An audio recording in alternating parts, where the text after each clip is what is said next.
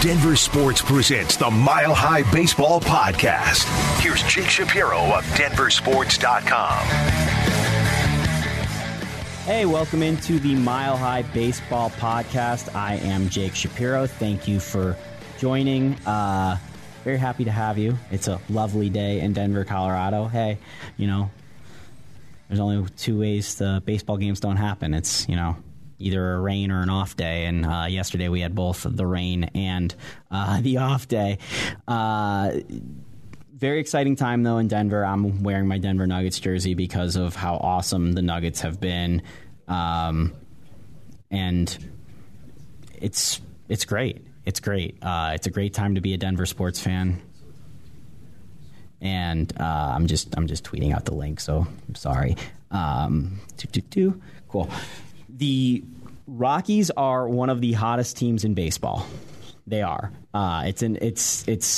They've joined the Denver Nuggets in being an actually exciting story here over the last couple weeks. They're now at 16 and 22 after winning 4 games in a row. They dropped 2, and then they won 2, and then they won another 2. They come home, and they're going to face Philadelphia over the weekend, and then Cincinnati.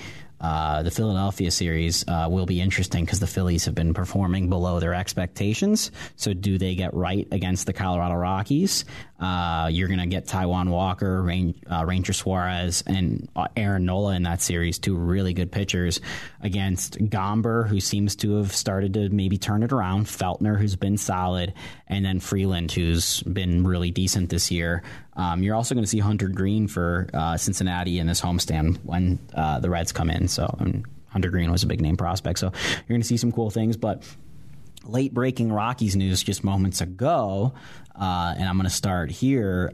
They are shaking up their starting rotation again in the ever-evolving need to fix their starting rotation this year because of the season-ending injury to Germán Marquez, and also the fact that Antonio Senzatela was injured and then is now injured once again.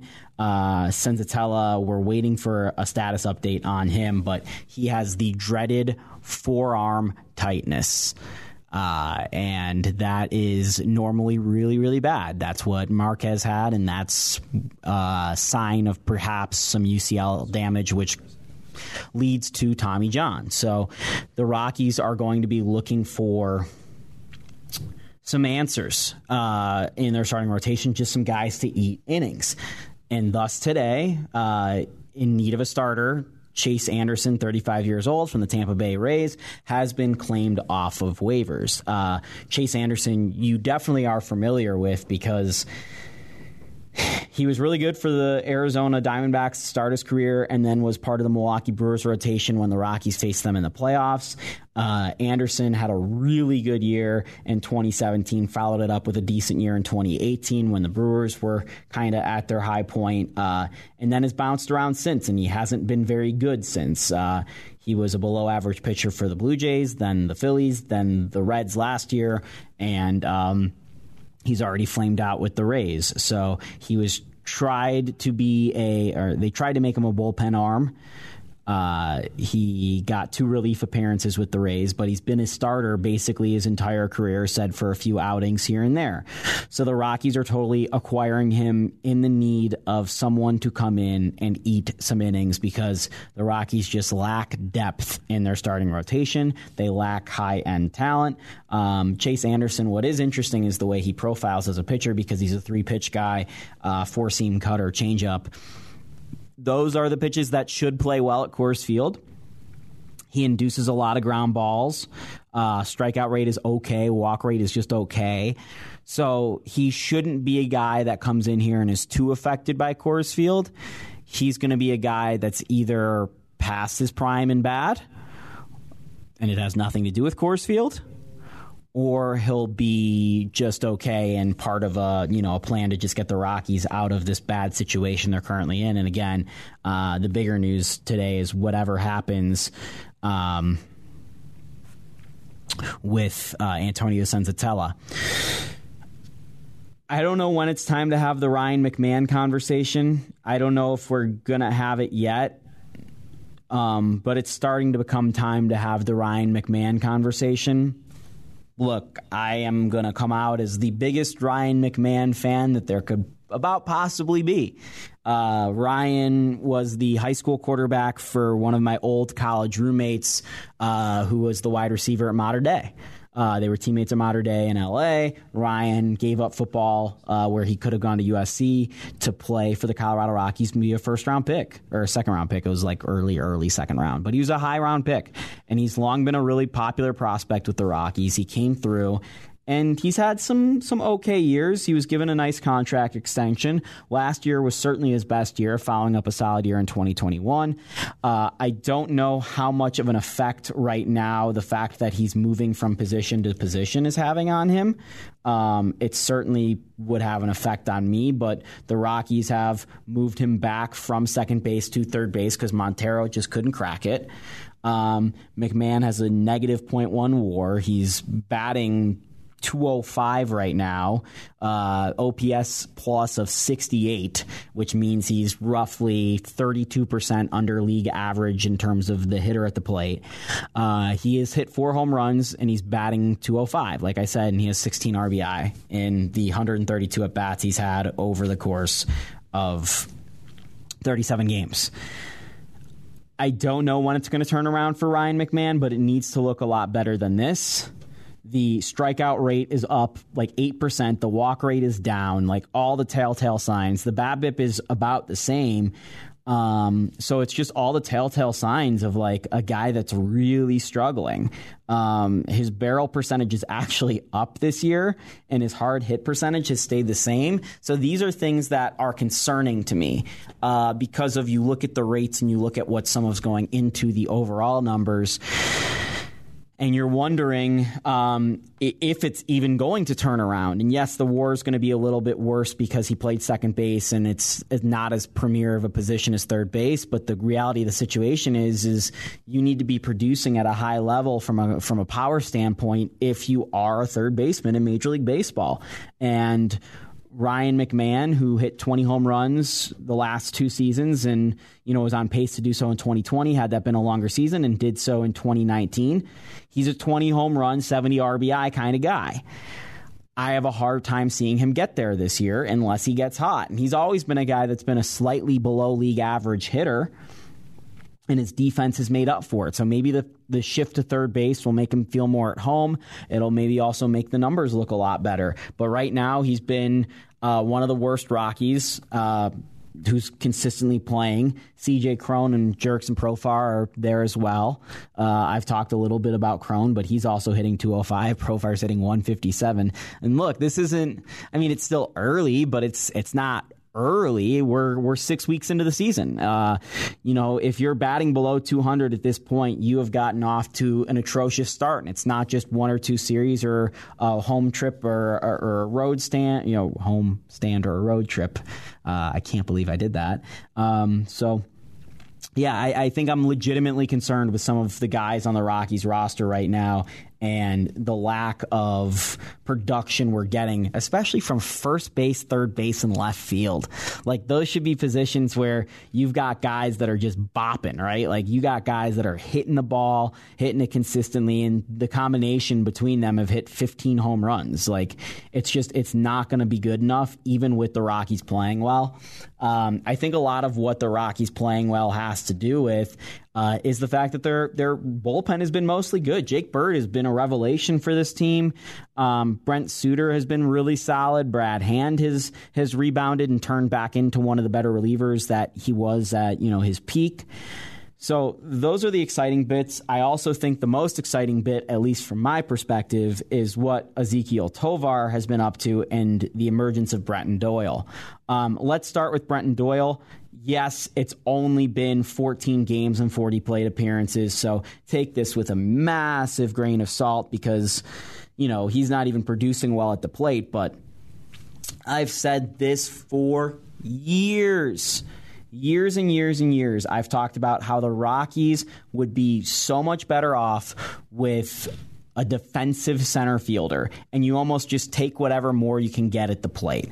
And the reason why is the Rockies have the largest outfield in Major League Baseball, and it's by far now since the Miami Marlins have shrunk their outfield. they need a rangy guy. And I've always wanted to see them with a rangy guy out there just to see what it would look like, because when's the last time the Rockies had a good defensive center fielder? Has it happened in team history? I don't know. Dexter Fowler was solid for a little while, but he wasn't a plus fielder. So the fact that we're getting Brenton Doyle come in and he has been solid as a outfielder and center fielder right away, including that throw-out he had at the plate the other night. This is really exciting stuff. Hopefully his bat comes around and he figures it out at the plate. It's very early on in his career, like I said. But the theory of team building with the Rockies, I think, relies a lot upon, at least if it's successful, relies a lot upon defense and speed. And speed was missing largely from their last contention window. Defense was what made their infield so good. They have the best infield defense in baseball. The Rockies have largely not had great outfield defense in years. Cargo was awesome. Dexter Fowler for a time was pretty solid. So that's what gets me excited about Brenton Doyle, is the fact that his defense is so solid. Meanwhile, he didn't have a hit in the Pittsburgh series, and he's only got 8 hits on the year. So again, he needs to produce more at the plate to justify having his defense out there, but he's a guy who could very easily be, a 230 hitter who only hits 15 home runs, 10 home runs, and is valuable to your team because of the defense. The Rockies have never really had a great catcher or a great defensive center fielder. Those are two things they've lacked their entire franchise's history. Elias Diaz has been their best player so far, their catcher, which is, again, hilarious to say because he's been, at a time, at least in times and points of his career, the worst player in baseball, but he has been good, and he has been really important for them lately. Randal Grichuk has been a very welcomed addition to the lineup so far. Came out hot, has continued to be solid, but again, I come back to the most exciting part of the Rockies to me, and that's Ezequiel Tovar. This whole season is whatever happens here and there, it's all ancillary. It's Ezequiel Tovar. And to a larger point, a little bit of Zach Veen and Montero as well. But this is about Ezequiel Tovar and his development. And over the last, I don't know. I remember him turning around my brother's birthday, which is the end of April. So over the last 16 games or so, just looking at it right now, he's batting .276, .312, and .500. Are the splits: 2 home runs, 7, 8 extra base hits of his 16. The power's starting to come along. You see his development as a shortstop. He's going to be a legitimately solid MLB shortstop. You're starting to see it with Tovar, and that's exciting because it is going to take the rookie a while, and he has some bad moments, and he's going to continue to have some up and down moments, but you're starting to see it over the last few games with Tovar, and that's a big reason why the Rockies have started to turn it around. Just on the fact of mentioning Zach Veen. Zach Veen over his since the start of May, has gotten hot, so 7 games. Batting .462 over the last 7 games, which is just a huge sign because right now at AA, he's been a .210 hitter over the course of 200 plate appearances, 228 plate appearances, 200 at bats. This is not a small sample size. So I was literally an episode or 2 episodes away from doing I am very concerned with Zach Veen pod he started to turn it around. So I'm monitoring that closely with the Hartford Yard Goats right now. That's one of the main things. And I think with Major League Baseball TV now, MLB.TV, you can actually watch MLB games. That's something I'm going to get into here as soon as Hoops ends. Charlie Blackmon's been solid, but again, you're looking at the Rockies over the course of the last few games have been one of the hottest teams in baseball. They're still 8 games under 500, still a lot of work to do if they're going to be able to make any sort of noise this year, but 8-2 stretch over their last 10. It's been worth watching, and now I'm curious about coming back at home. 7-9 at home, 9-13 on the road this year. Obviously, their win percentage is better at home, but I think they've played better on the road a little bit. And like I've said for a while, the telltale sign of a good Rockies team is they're better on the road. again, I've said this team's probably going to lose 100 games. This is not a good Rockies team, but it's a little hint of a sign that they may be built better for the future than we believe, or maybe they've just had a weird 6 weeks. It's baseball, as Bud Black says, so it's hard to know for sure about anything. But that's what the news with the Colorado Rockies over the last couple days. Just making sure I haven't missed anything while I've talked to you about this recap, because I'm making sure this Antonio Senzatella news has not come out just one last time.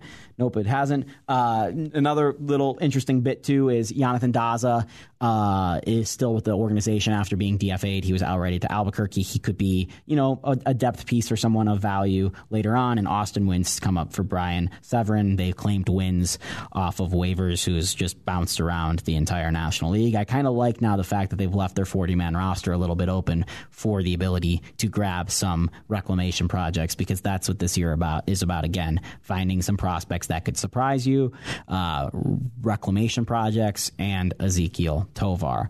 And the Rockies are playing good baseball for their last little stretch. I'm Jake Shapiro. This is the Mile High Baseball Podcast. You can catch us every Friday at 1 o'clock. We go live. I'm going to get down there this weekend for their matchups with the Philadelphia Phillies, the Fightin' Phils, and the Cincinnati Reds.